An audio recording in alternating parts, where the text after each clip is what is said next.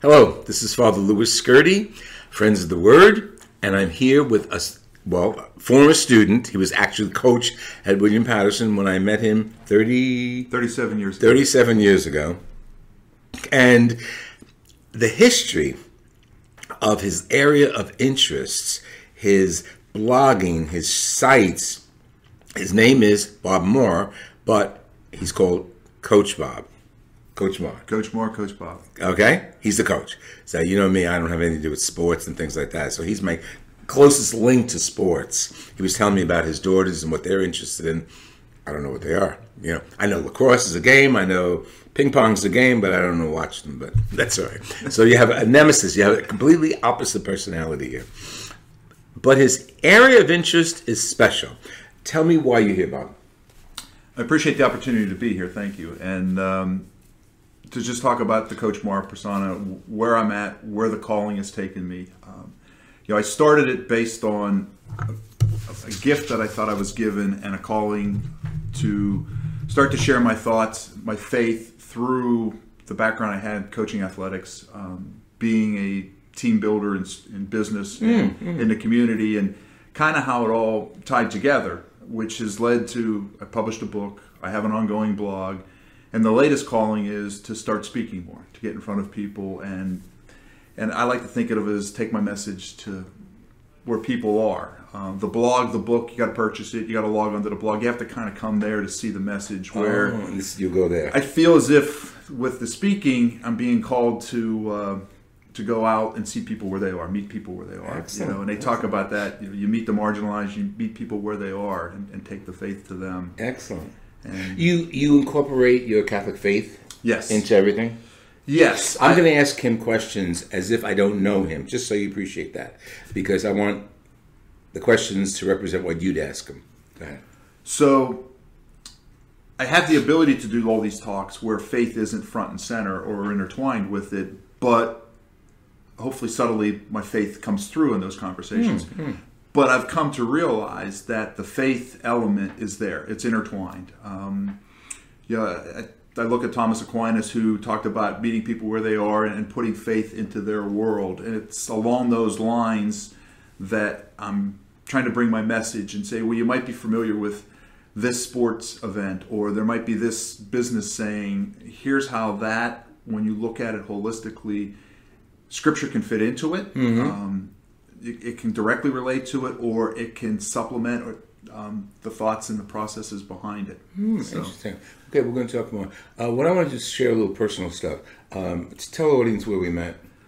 So 37 years ago, summer, William Patterson College. I do remember Father Lou in a Volvo talking to us through the sunroof. I was going to be an assistant coach at the time. I was with the head football coach, John Cray, who knew Father Lou. Yeah, nice guy. And we were having a conversation. I wasn't introduced during the conversation. I remember that because when Father Lou pulled away, I said, "Who was that?" Who was that masked man? And he said, "That's Father Lou Skirty. He runs the Catholic ministry here on campus." And so it was from there that we connected. I went to daily mass. My girlfriend at the time, who is now my wife, and I would come to the Sunday night services you had with the couches and the college students. Yeah. I was 4 or 5 years out of college, so I still felt as if I was at that age. Yeah, sure. And really felt welcomed, and it was a great place to continue to build my faith at that age in that environment. So, and your faith growing up, what was the background? How were you raised? It's that typical cradle Catholic. Okay. And I always say that I did what a Catholic was supposed to do. I did it well, but I went to church. I would often go to church by myself if that was needed. I went to church with friends. I did the sacraments, confession, probably once a year. But I was a good Catholic, but really not thinking about faith, not digging into Scripture, not going much beyond the Mass and the sacraments. Okay, good. And that started changing. Started changing in college when. And you went to what college? Lafayette College, Easton, Pennsylvania. Yeah. Vicky, who's now my wife, and I started seeing each other our senior year. She was raised Catholic. We started going to Mass together on campus, and then we also found a Catholic church in downtown Easton and went. We actually once showed up. It was a Spanish Mass, but we stayed and enjoyed that. But the Catholic faith has always been there, but I'm amazed at how it's grown the more I start to just embrace it and look and go deeper. And with some inspiration you gave, and you kind of corrected me, we tell the story of, at my wedding, Father Lou married Vicky and I. He starts off his sermon by saying that when he met me, I had a chip on my shoulder the size of the piano, which is not what everybody in the audience of my families and friends and Father Lou, it's my wedding. And where'd you get this priest? You're taking shots at me here, and I can't defend myself. But it was a great. They say God puts certain people in your lives where and when He feels it's needed, and you coming into my life at that point was fantastic, and it helped to grow my faith. And I got involved in the Fellowship of Christian Athletes in Carroll County, building off of being involved in it in college, in support of my kids. I was a football coach at the high school. So from there, started getting a little bit more exposed to Scripture and reading. And you studied Scripture with the students or the people you were coaching? Yes, with students. So public high school. Because it's a Christian group.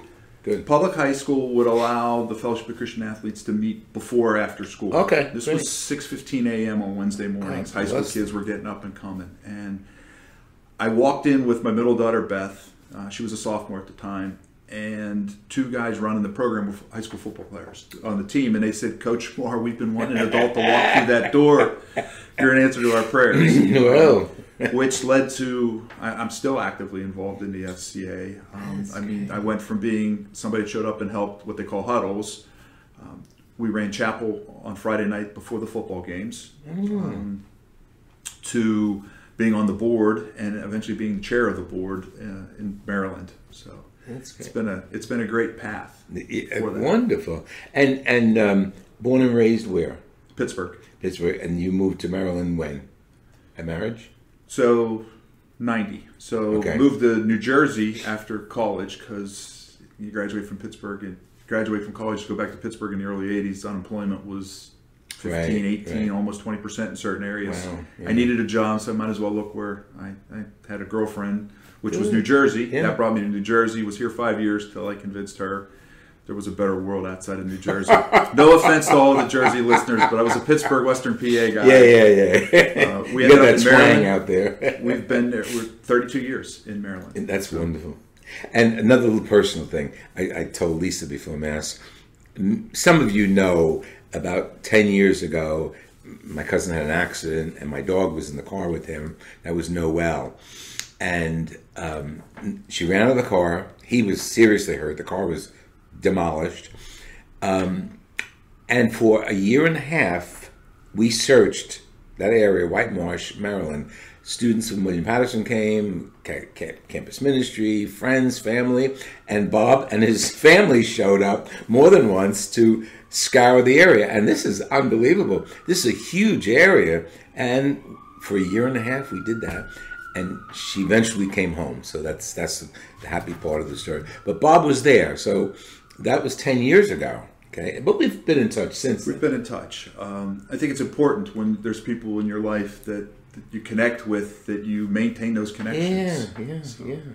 Okay, so right now, I want to emphasize what you're doing. Last thing you talked about is giving talks. But before that, give me some of the background about the blogs, the book, sure. the note. How many notebooks do you have of sayings? Well, I've got 70 pages of just quotes and probably another 25 pages of thoughts and ideas. And that's so, for me, that's very important because I did that through my high school and into college. I kept those little black, what do you call those, binders, marble covered books. And whenever I would come across a quote in literature or anything, I'd write it out, give attribution. I never knew how I was going to use it. But through the years, you sort of become part of it, and they become part of you. How has it worked for you to keep all these quotes? I encourage you to do that, by the way. I encourage you to keep a notebook for yourself. Go ahead. And well, what's interesting is I just attended the Bible in a Year retreat that they had this past weekend with Father Mike Schmitz and Jeff Cavins. Yeah, great. They talk about an Love insight. him. Well, he doesn't know me, but we've communicated. He's wonderful. Fantastic. See, he's a campus ministry personality, so that's it. So I actually discovered him probably 7-8 years ago, before the Bible in a Year phenomenon. Through campus ministry. I stumbled on his podcast at University of Minnesota Duluth. Right. Being a football coach, being somebody getting up there in age and wanting to always be relevant to young adults, listening to a campus minister give sermons was powerful, and it keeps you fresh with your ideas, and you keep learning things. So, but during this retreat, they talked about an insight journal and having an insight journal and always writing stuff down. I have done that through jotting notes down, but then always putting it in a Word document on a computer. Yes. Okay. I carry your iPhone with you. Something comes up, I use the notes, or I'll take a picture. As a matter, I was reading a book coming in, and there was a great quote in there, so I took a picture. It's a lot easier on the train to do that. With the right stuff. And what I'll do is then I'll type that out and add it to my Word documents, which is nice because they're searchable. So if I just did a blog on Grace Over Guilt, that'll come out tomorrow, and I can go in. It'll come out tomorrow, but you're not going to see this tomorrow. So I'll give you his website, his blog site, and all that, so you'll be able to go into Bob's history and all of his contributions. So every week to 10 days, I put a blog out. Oh, okay. Good. But what I'll do is I will search for the word grace through all my thoughts and insights. Oh, okay. I'll search for and the these word are grace quotes. From your pages that you from my pages, but I'll also do it through the quotes. Yeah. And I'll search for the word guilt, and I'll see quotes that come out that I may want to put in the blog. Mm-hmm. I'll see thoughts that I may have gathered 3 years ago on grace or something, and be able to pull all that together and supplement. Yeah. You never know what you hear today that might strike a chord. I've got 175 blogs. Some of them are from a simple line. Oh, really? Inspiration. Inspiration, which could come sitting in the pew at Mass. Yeah. But okay. It could come... so Grace Over Guilt was on a Zoom call with a woman that I work with, and she had a coffee mug that said Grace Over Guilt. It's her Pilates class motto. Wow. That was my inspiration. There was I was in a business meeting, and I was trying to sell a product. This is probably 5 years ago, and the client had no interest because we were something new, something different. And his line that he used was, "Nobody ever got fired for buying Cisco," which is a popular. They also say nobody ever got fired for buying IBM. Stay the course, do what you're supposed to do. Nobody ever gets fired for that. But it doesn't allow room for growth and chance. Right. I wrote an entire blog that's titled "Nobody Ever Got Fired for Buying Cisco," and it's about fear, uncertainty, and doubt, and I'll work the devil is the king of what's called FUD, fear, uncertainty, and doubt, and I worked in my oldest daughter at the time was working in the juvenile correctional system, working with at-risk young adults, and trying to get them through their processes and get back into society. But in her world, no judge ever got fired for sending a troubled African-American youth in a major urban city to prison. It's the easy, it's the safe, it's the, if I do this, I'm not putting myself exposed. And this concept of business, trying to sell something with what she was going through in her world, with the faith tied in it, became a 1,000-word blog. That's wonderful. Kind of how my mind works. I just printed some of the blogs. I mean, I just printed just to get a summary, you got to read the one on Groundhog Day. All of them you got to read. Connections and the welcome. So they're interesting and they're great meditations. And this is important for the audience to know because they already know what blogs are, I guess. So meditations, they can add insight. They can open your mind. They can educate you. I try to put things in context. So you mentioned the Groundhog Day. I love telling people, Groundhog Day comes out of the Bible. It comes out of Scripture. And stop right there. You're going to have to go online to hear how that happened, or tune into our next section. Okay, we'll be back.